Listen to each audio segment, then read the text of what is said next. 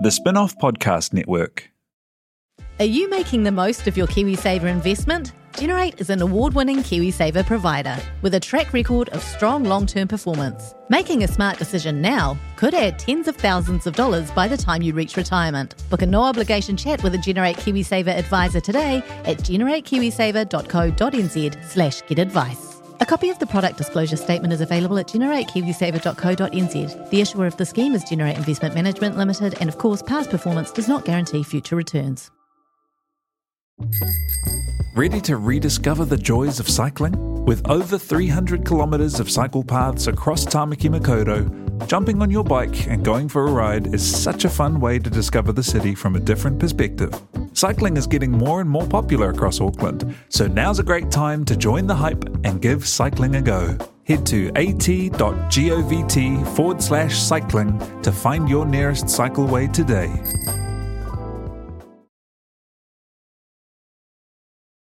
I'm feeling a lot better, actually, yeah.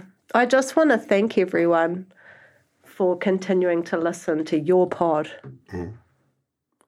You were getting a bit desperate we're there. We're glad that you've joined us on this journey. We're thankful every day.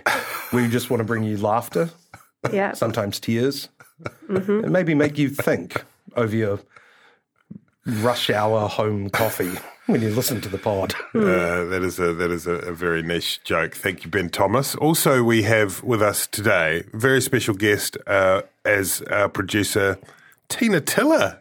Good morning. Kia ora, Tina. The gang's back together. It's been a while. Finally. Who would have thought?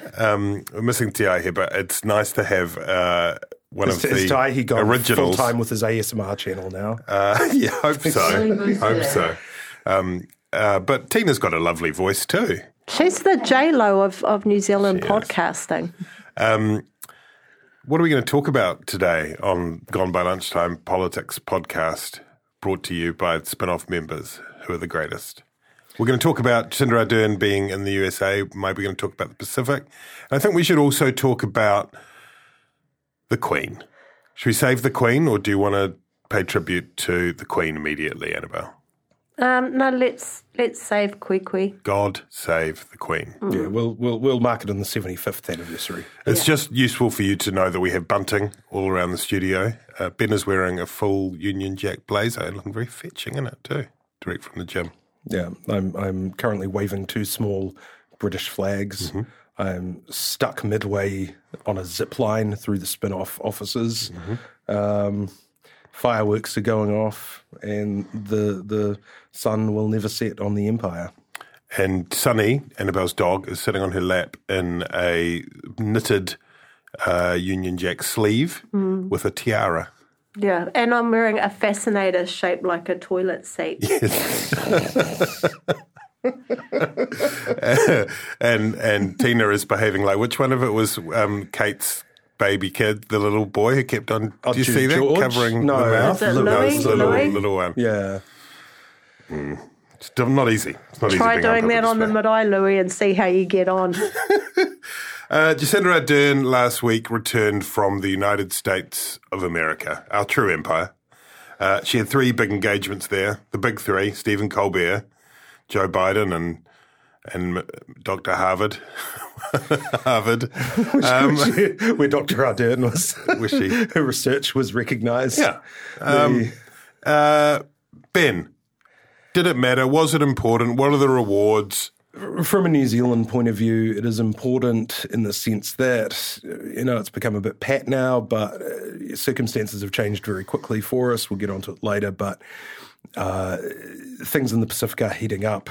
This traditional fine line that New Zealand has walked between close trade allegiance to China and strategic and defence allegiance to or alignment with Australia, America, the West, basically. That fine line is becoming narrower and narrower. It's becoming impossible to even fence tightrope walk, let alone fence sit. The Pacific was the chief chief point of discussion between Ardern and Biden. Getting a meeting at the White House, no small thing for a New Zealand Prime Minister. As we mentioned last time, quote unquote fortuitous circumstances for her. The tragic shooting in Uvalde, Texas, meant that, she was not just recalling, but also playing to sort of the strengths of her prime ministership.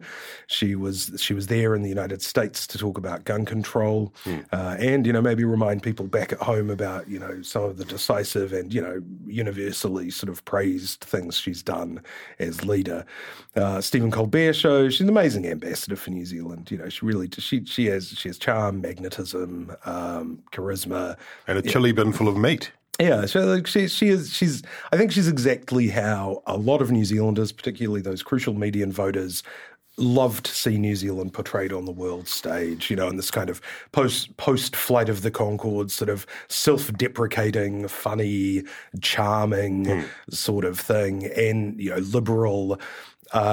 We actually can't fault her. She's one of the best representatives of New Zealand overseas that we've ever seen. Back home, I don't know that it had the impact that it might have, a year ago. Back home, the issues are very, very domestic. It's cost of living. You wrote a very good piece on the spin-off about the latest Ipsos poll, which showed that which asked, the Ipsos mood of the nation or snapshot of the nation or whatever, where they asked voters to rank their top, name their top 3 issues. And when you break it down, of those top 3 issues, between the top 6 that were named by anyone in their top 3, 3 or 4 of them are basically just the economy and everything's costing too much, and I don't feel good about my hip pocket. Inflation/cost of living was by far and away the biggest. I think 56% of people noted that was one of their top 3 concerns. Then fuel and gas prices, I think, was third. Or maybe even third, was it? Or second? And that's the exact same thing, right? Yeah. So people are really fixated on those hip pocket questions. The other thing that's been happening in her absence is gang warfare seems to have just broken out in South Auckland. We have, I think gang violence tended to sort of fly under the radar when it was just gang v gang. And everyone, including the gang, seemed relatively happy with that, fairly or not. But, thanks to the new tactics of drive-by shootings in suburban neighbourhoods, you're getting, poor builders and flatties having bullets spray through their windows while they're having a nice dinner on their bedroom floor. That's causing, a lot of concern. Government's response, probably what you'd expect, but in the past, their rhetoric on gangs hasn't exactly been tough.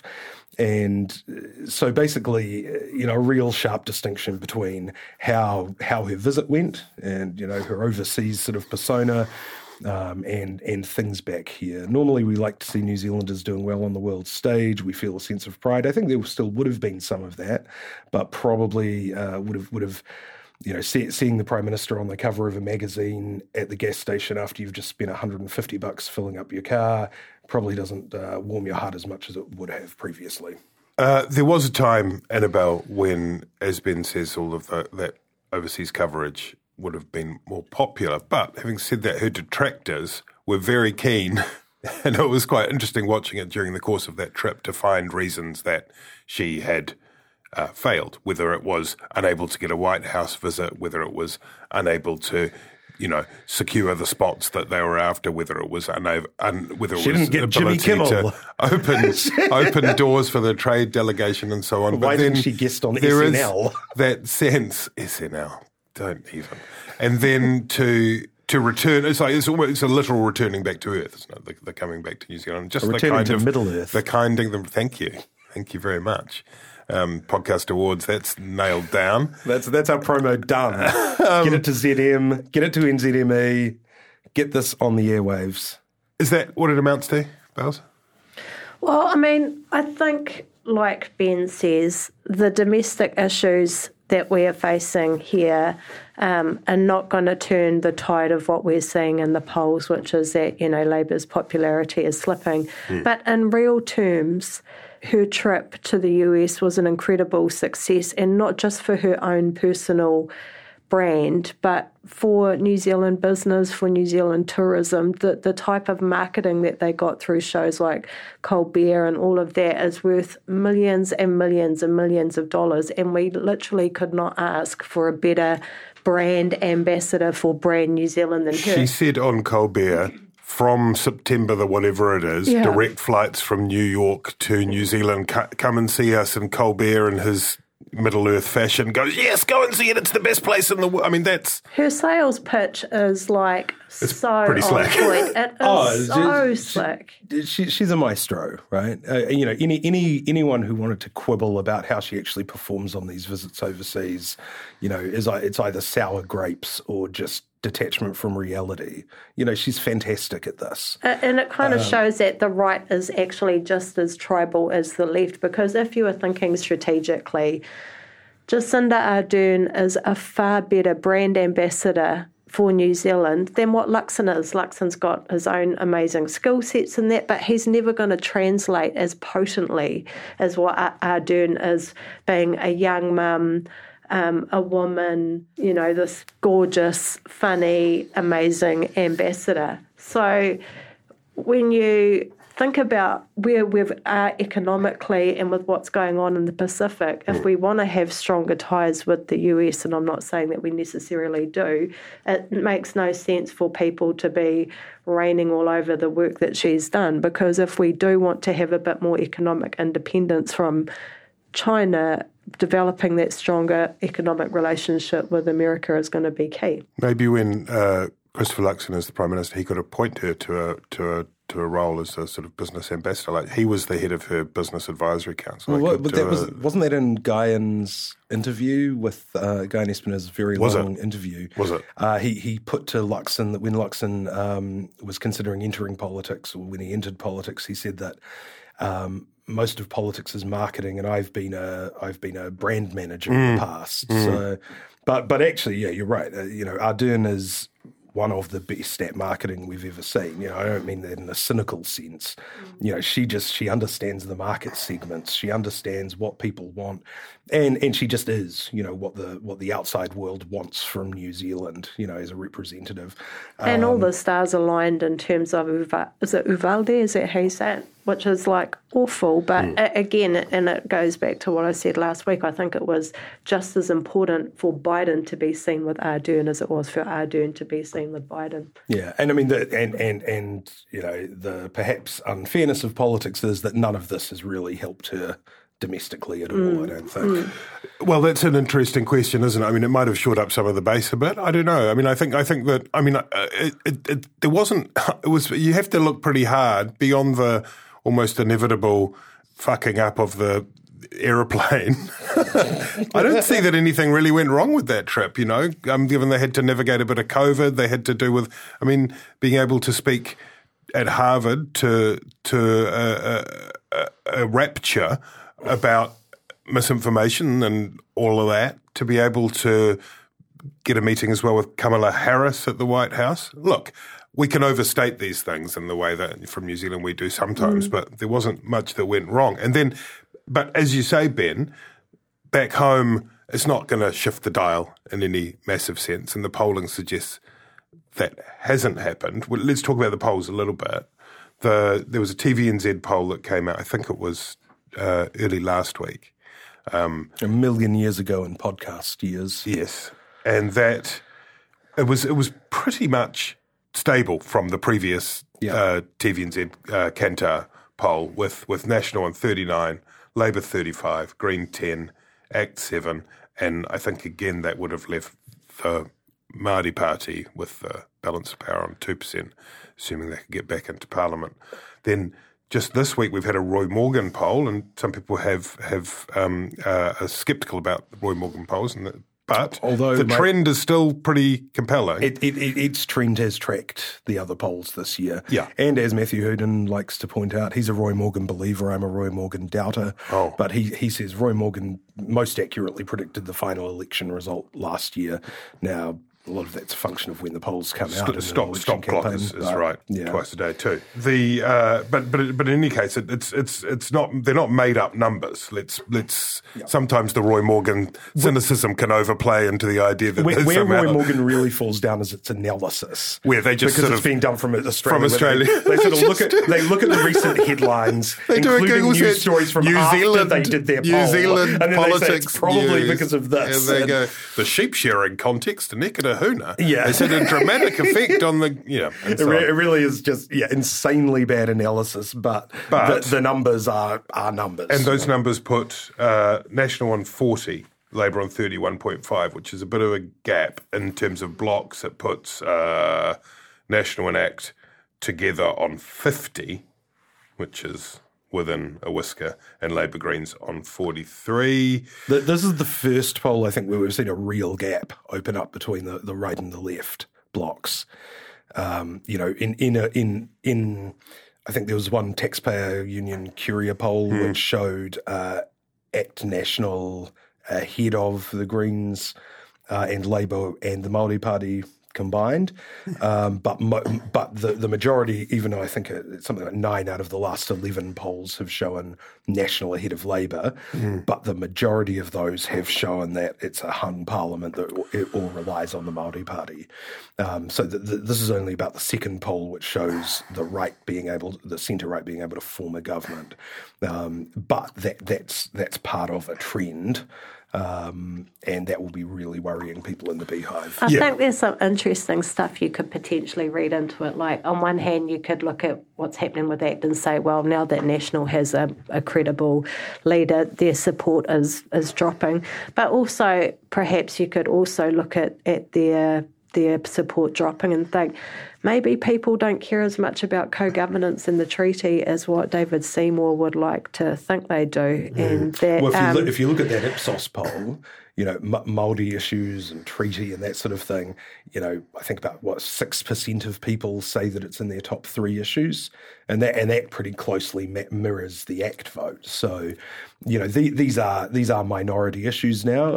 I think, as somebody who's worked in the treaty space for a long time, I actually find that a very encouraging sign that, in the mid-2000s, this was major party stuff that, the Labour Party and National were both trying to show that they were tougher on Māori and stuff. And now it's a minor party concern. Luxon opposes co-governance, 3 Waters, Māori Health Authority. Those are inherited positions.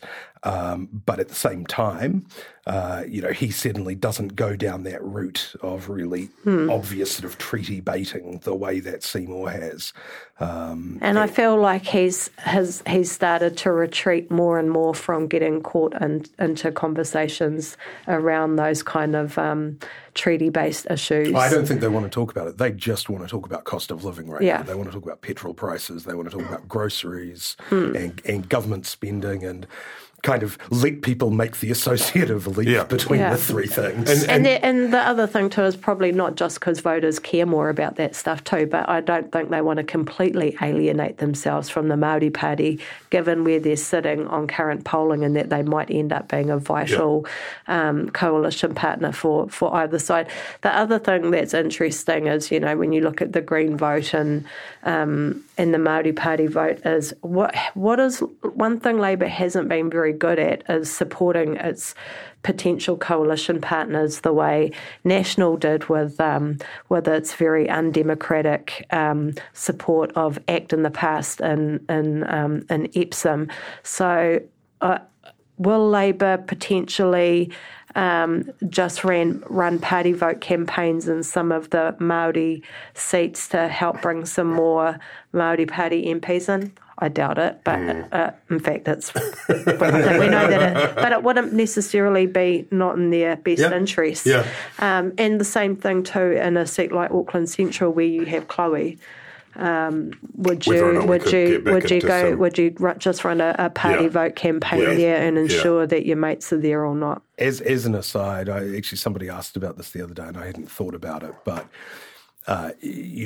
in terms of Auckland Central, what I think you'll see is kind of like when Katrina Shanks, a little known National List MP, or Hariu, ran an Ohario, and the party was like, look, take the pedal off the gas. And she was like, I'm going to be the Ohario MP. Yeah. I think Helen White it'll be very hard to persuade Helen White not to try and sort of take the crown that she was denied. Yeah. At the same time, I think it'll be much harder for her to rally a big volunteer base. The volunteer base in Auckland Central tends to be quite young.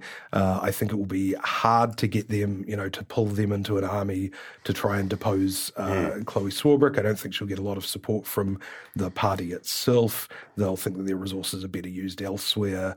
But the complicating factor, I think, for everyone is that, it was a national seat, thanks to Nikki Kaye. It was a Nikki Kaye seat more than a national seat. But if National is resurgent, and if National is resurgent amongst younger voters... Yeah. Who would they put there? If they get a strong candidate... And Emma Mello was not a terrible candidate last time. She was given a real hospital pass. Caught up in a few awkward scenes. God, that's right. Yeah. But she's a hard worker. If she had more time on the ground, and if National's voters swinging back, by a massive amount right now, 25% party vote versus maybe say 40 this time in the coming election, say, that really complicates the picture in there. So, I think the other interesting thing that the polls show too is that New Zealanders kind of don't care about policy. Like, you've just come through the budget, there's been all of these sort of lollies sprinkled around the place and whatnot. National, besides from saying they'll give rich people tax cuts, have not come up with any compelling policy whatsoever, and yet they're still gaining ground, which again just comes back to that thing of once people are a little bit sick of you, they're a little bit sick of you, and it doesn't matter what you say unless and probably you come up with that golden policy. A huge amount of attention, are they? And I mean, that goes back to that's the reason why we've seen that Labour attack ad, which has probably got a disproportionate amount of attention, but that's because it symbolises something, which is the one where it says Christopher Luxon said he was going to announce these things, and what has he announced in 6 months? Nothing. Terrible, terrible, terrible. And that's an attempt to apply some pressure via the public on Luxon to say things. And Luxon's the strategy from National, and I think probably the pragmatic one at this point, is not to be drawn into the way that so many opposition leaders have over the years been drawn into debates that they're better off just saying, I'm not interested in going down that path, because there's a dangerous path to go down, because then the story becomes about you. And we've talked about it before, and I'm in danger of overstating this, but the small target strategy that we saw played out in the Australian election recently was precisely to avoid that peril. And look, we're at a different stage of the cycle to the Australians as well, obviously, since we didn't just have They're very early in their cycle. Yeah, that's true. We're midway through. Luxon's been the leader now for about, 6 or 7 months. They've got... a year and probably 15, 16 months to the next election. National has been a basket case in opposition so far, right? And their caucus hasn't applied themselves. There's been a lot of shifting and changing around and demotions and promotions and a lot of sort of Hail Mary passes, as, under previous leaders, particularly Judith Collins, they went after Puapua. They just sort of throw things out. People call it, chasing after every car. Now, there's nothing wrong with chasing after every car if you're actually doing damage to the government. But if all you're doing is throwing out alternative policies which can easily be knocked down or aren't credible or are hard to understand, there's no value in it. The National Party right now, there is there's a huge danger that they will become the next government, sort of in a canter because of, cost of living issues, things like that, or just, beach cricket, it's some time for a turn for someone else. But they will be just as underdone and underprepared as the 2017 Labour caucus was. So what their caucus needs to actually be doing right now is doing the hard yards in policy areas. If you're in health, get along to hospitals, talk to doctors, talk to industry associations, spend time at A&E like Tony Ryle did. If you're in, if you're in commerce, go and talk to, people who are being suppliers to supermarkets. Too much of National's policy has been politically dictated, just sort of politicians sitting at whiteboards thinking what might get us a 1% bump in the next poll. They actually, that's first of all, that's obviously not a good way to come up with policy that works and is sustainable for a government. But second of all, if you're just doing everything as a brainstorming exercise, that's not going to have the heft that's needed to withstand attacks from the government. If it's half baked, we've seen over the years, with this fiscal hole stuff, whoever is in government, they will go you. They will say, we've got treasury costings that disprove what you're saying. This is incredible. You've got no credibility on this. So both for political and substantive reasons, National shouldn't be releasing policy now. National should start releasing policy next year after they've actually figured out what it is and that it will help in the portfolios. The third reason, which is sort of related to both of those, is that if you governments are very good at triangulating. If you come up with a good policy now, the government will just take it and do it. Right? John Key was a master of this, and Ardern's been pretty good as well. If the opposition comes up with a popular policy, the government will just do it. And then they'll say, we've done this popular thing. Very good points. Excellent advice. People pay top dollar for that. The one thing I just going back to the point on Auckland Central, on support parties, on and the potential for coattailing and stuff. One of the things that I think is striking right now, notwithstanding, as you both say, that it's a wee while to go, 15 months at least probably, it's actually quite stable. It's actually... ACT went down to, I think, as low as 7 in one of the polls, but they don't look like sinking lower than that. The Greens have been remarkably stable on about 10% all the way through without having made a really huge amount well, of noise. And part of that is to do, interestingly, in that Ipsos poll that you were mentioning, it's amazing how steady the climate change is one of the top 3 has been basically consistent on, I think it's something like 18% for years and years and years. So it's not like that's surging, although some of the Australian evidence might suggest it is. But anyway, it's not a Teapot Tapes, a Coromandel deal, Epsom. It doesn't feel as though that's almost going to be necessary. Te Pāti Māori is a very interesting part of the equation. Who knows what will happen with Winston Peters? I don't know if you've heard this before, but my thinking is that you never rule him out. So there are those other potential... Really? Yep, those other potential forces. I'm ruling him out now. Same. 18 months ahead, I'm ruling him out. Gone. You've ruled him out. You've ruled him out every election since 1981. Yeah, and last time I was right, and this time I'll be right again. But it is, and I did a chart because I'm sometimes like to do a chart, and it is interesting when you look at those blocks. If you take out the bad years of COVID, it's basically gone back to where it was before in terms of looking at National ACT as one line and Labour Green as another line. There's a sort of big urn in my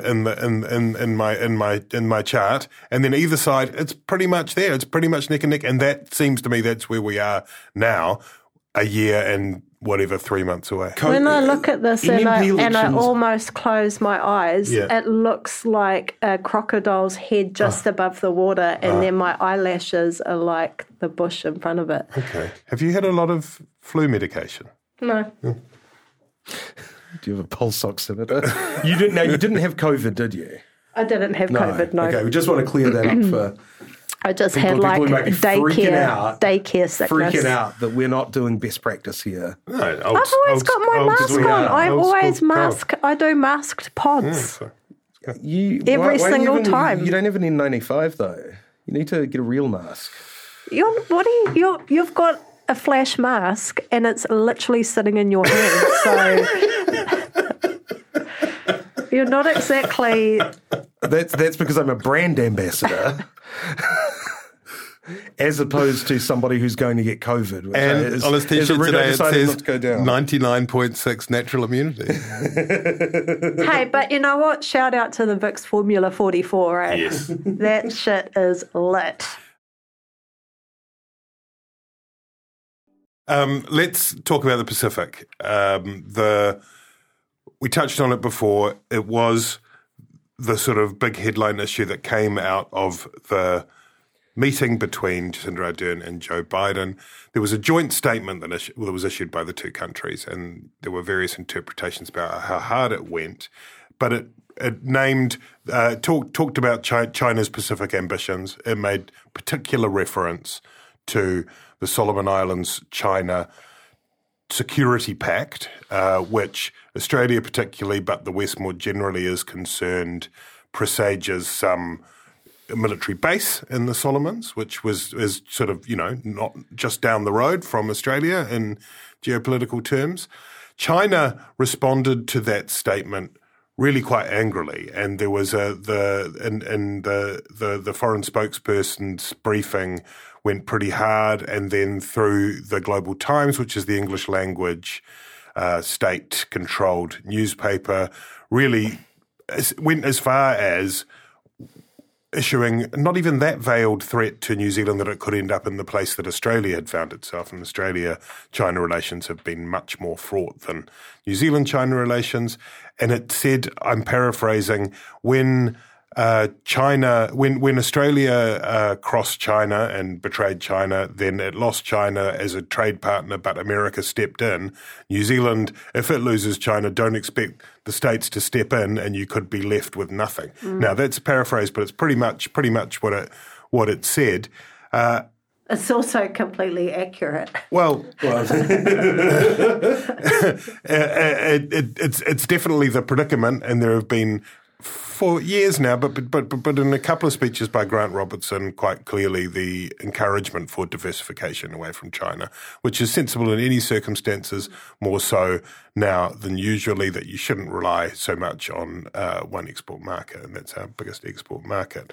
That then created more attention on the Pacific, and you created this situation, Annabelle, where I did an interview with Simon Kofe, who's the foreign minister from Tuvalu. It's on the spin-off this morning, and he created some waves, got some attention at the climate conference in Glasgow last year when there was a video of him in which it had him in sort of medium in close up, and then the camera at the end zoomed out, and he was standing in the sea and the rising sea levels around the atoll of Funafuti in Tuvalu. And his point, which is he's not the first person to make it, but this is not a totally new thing, superpowers scraping over the Pacific, and the idea that all we are is some kind of, that the Pacific Islands are some kind of theatre for the ambitions of these superpowers is degrading, was the word he used. And the idea that they had to pick sides is degrading. In terms of the Pacific and its role in the broader geopolitical framework, in terms of New Zealand's interests, in terms of Australia's interests, where Penny Wong, the foreign minister, were there, do you feel as though it sometimes overlooks the kind of sovereignty of nation states? Well, I think in terms of the sovereignty of our Pacific island whanaunga, we've completely tuck ahead all over their mana for decades and decades and decades and centuries. And one of the only political assassinations in New Zealand happened in Niue Island, where I think his name was it David Larson, who was the ambassador there and basically imprisoned half of Niue and imposed curfews on them, and then ended up getting murdered by 3 prisoners who they then tried to execute all around the Pacific. Kind of shows the colonial attitudes that New Zealand and Australia has had in the Pacific. So, yes, I think definitely so. I think the other problem that's happened, though, is America, which ironically is completely bordered on one side by the Pacific, has absolutely neglected its role and taken the Pacific for granted. It's been so busy racking around Europe that it's completely trying to, screw up the Middle East for the last few decades, that it's completely ignored its responsibilities to foster relationships in the Pacific. And I guess it kind of deputised Australia and New Zealand, and they took their eyes off the ball too, and again took a really sort of colonial, patronising approach to our Pacific whanaunga. New Zealand trade everyone says that New Zealand's taken its eye off the ball and hasn't respected the Pacific Islands and has let China fill in the breach. But, what's China done? Build some expensive courthouses, give them infrastructure development, build vital ports. We're sending an LGBTQ plus ambassador. Well, sick burn. Your move, China. Well, you know why the true story. The only reason that the Chinese foreign minister went on a 8-day 10-state trip across Pacific Islands trying to do this deal with all of the states. Send Lewis to do 11. Didn't do it.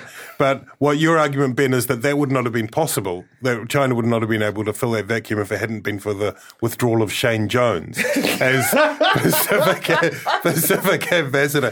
China saw a vacuum. That probably hit the GDP from hospitality in the Pacific. But speaking of Shane Jones, actually, for all of his myriad of faults, one thing that Winston Peters did a really good job of was fostering his relationships in the Pacific, and he was a really popular minister throughout the Pacific Islands and had a really good handle on what was going on. And I remember when Nanaia was first announced as Minister for Local Government and Minister for MFAT, we talked on this pod about how those are kind of mutually exclusive job roles, and that's kind of been camouflaged somewhat by COVID over the last couple of years. But she really needs to get in the waka and working with urgency on those relationships. And visits the South Island mayors. The South Island mayor's trip to Tokelau. You're right. Winston Peters did have quite a lot of mana for his work in the Pacific, and when he cropped up on one of the programs recently to criticise and say his argument was that, I think, as you put it, that New Zealand had taken its eye off the ball in terms of its commitment to Pacific neighbours. The Nanaia point is an interesting one. The criticism has come from ACT, from National, from some other quarters, that particularly with the side of Penny Wong going immediately after Labour won in Australia to the silence. Where's Nanaia, I think, was the headline on an ACT press release, and is that she's fair? Embroiled, is that fair? Well, she's embroiled in three borders, they had a huge she's policy. been to the Pacific, I mean, there's no argument that she just hasn't, has ignored that whole area. Penny Wong probably, glad to get on her first state outing, the first motorcade. Probably not. The Nanaia Mahuda's response is we don't want to overreact. No, but I think it's not, that sort of slightly racist rhetoric about Nanaia's being lazy in the Pacific. It's not that, but, three borders is a huge piece of policy, and I think given that the government knew that they were doing this, it was again not a great idea to give her both of those portfolios, and perhaps she should be handing local government over to someone else so that she can focus solely on MFAT. Penny Henare is in Singapore, and he's going to be talking about the Pacific there. There are other movements happening. There's Ardern is going to Australia on today for tomorrow, because they're not taking the plane, I don't think. But have a chat. Have a nice chat, have a nice meal. So there are things happening in the region, and then the big one will be in July, although the dates haven't yet been announced, and there's been the Pacific Islands Forum will be held in Suva, I think. Dates haven't been announced. It's going to be a big deal. I think that New Zealand and Australia will both be wanting to make it very clear that they're present and committed and engaged in that forum. It's the first one in person for a while because of COVID. They just recently, in the last few days, have reached an accommodation because there was a lot of internal struggle with the Micronesian states saying that they were going to leave because of a leadership thing. Anyway, that's going to be a big deal coming up next month. Let's talk. Can I just say, it's really interesting when you think about the geopolitics of the Pacific, when you look at it through an Indigenous lens. And one of the things that I find interesting is when people say, oh, well, America is our what's the phrase, our natural partner, by comparison to China. And it's like, why? Because they're like a white colonial I think people often think country it's democracy. because actually I don't think that Because they Indigenous Pacific Islanders, including us, would actually necessarily see it that way. And in terms of what our policy should be going forward, drawing from Māori concepts like mana motuhake, we do absolutely need to have our own independent policy that is about our own sovereignty, our food sovereignty, our economic sovereignty, and all of those things. And I mean, you're referring to that piece again by the Tuvaluan foreign minister. He talks a little bit about some of those concepts, the kind of Pacific ideas of a kind of collective ownership, collective responsibility, and those sorts of things, which and when may you look not at be so. How the Pacific's been used and abused by, places like the US and New Zealand and Australia. We made a documentary called Coast Watchers about, the Cook Islanders' contribution to World War II and just how we completely overlooked and ignored that later on. Like, we've got a lot of work to do. Oh, on every level, on diplomatic levels, although, aid, we've been, trying to get into gear. Even Murray McCully got a lot of flack for redirecting our foreign aid budget to the Pacific directly away from, through the big UN fat slushy. organisations. New Zealand Aid was basically a big fat slushy fund for failed consultants who came up with all sorts of harebrained schemes to roll out in the Pacific that were by and large unmitigated disasters. No, that's right. We need more good CCP schemes to address climate change, like filling in atolls with just enough concrete to launch fighter jets off. I think the time's come to talk about the Queen, just very briefly. I think it's important. Queen. Pretty 70 years. That's good. You can't fault that. 96 years old. We named did you see that New Zealand's contribution, which perhaps kind of reflects a level of commitment to would have been different on the. I don't know what we did with the 50th Jubilee, whatever that is, that called, whatever it is. Yeah. But this time, what we did is we named a path on Stewart Island. We renamed a path on Stewart Island. For her, Queen Elizabeth II. She's already got lots of stuff, though. Was she pumped? Parks and that pool in Christchurch, a good pool, good hydro slide. You know what? If it had been like a horse trek, that she would have been fizzing hard. But is there a horse lane on this trek? I reckon you could take a horse there. Yeah. My concern is this. She's the good thing about her is she has this sort of dignity. She makes the British Prime Ministers feel a bit foolish in the way a lot of them, I don't know, they're weird, a lot of them. That's important. But she's mana vibes, for sure. Yeah, totally. Yeah. She's got mummy vibes. Mana vibes. Mummy vibes. Mummy vibes.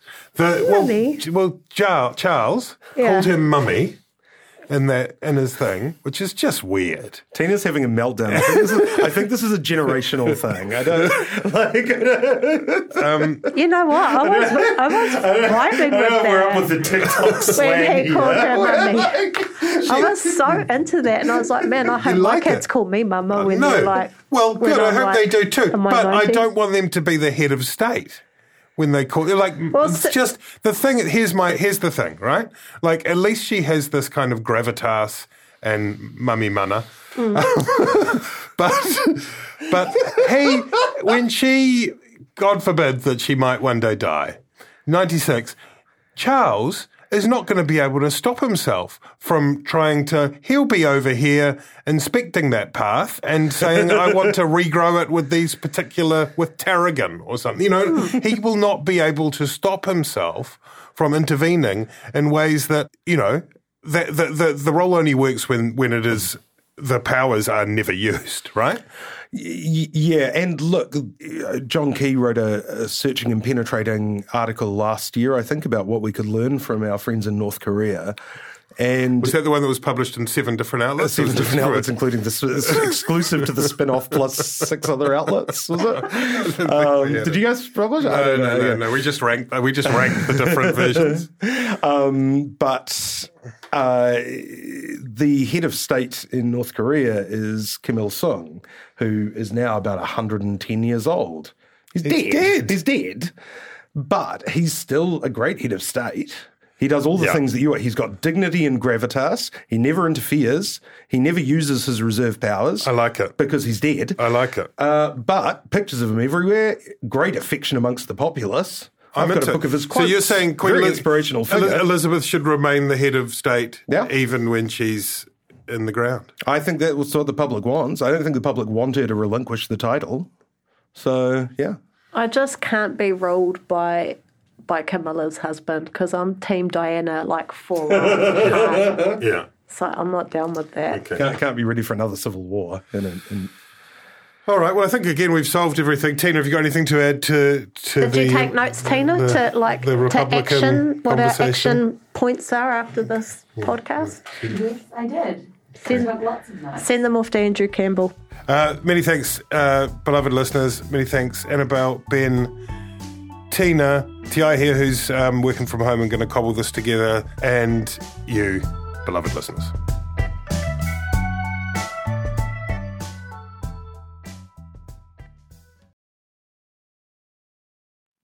Kia ora e te iwi, Te Aihe Butler here, podcast manager at The Spinoff.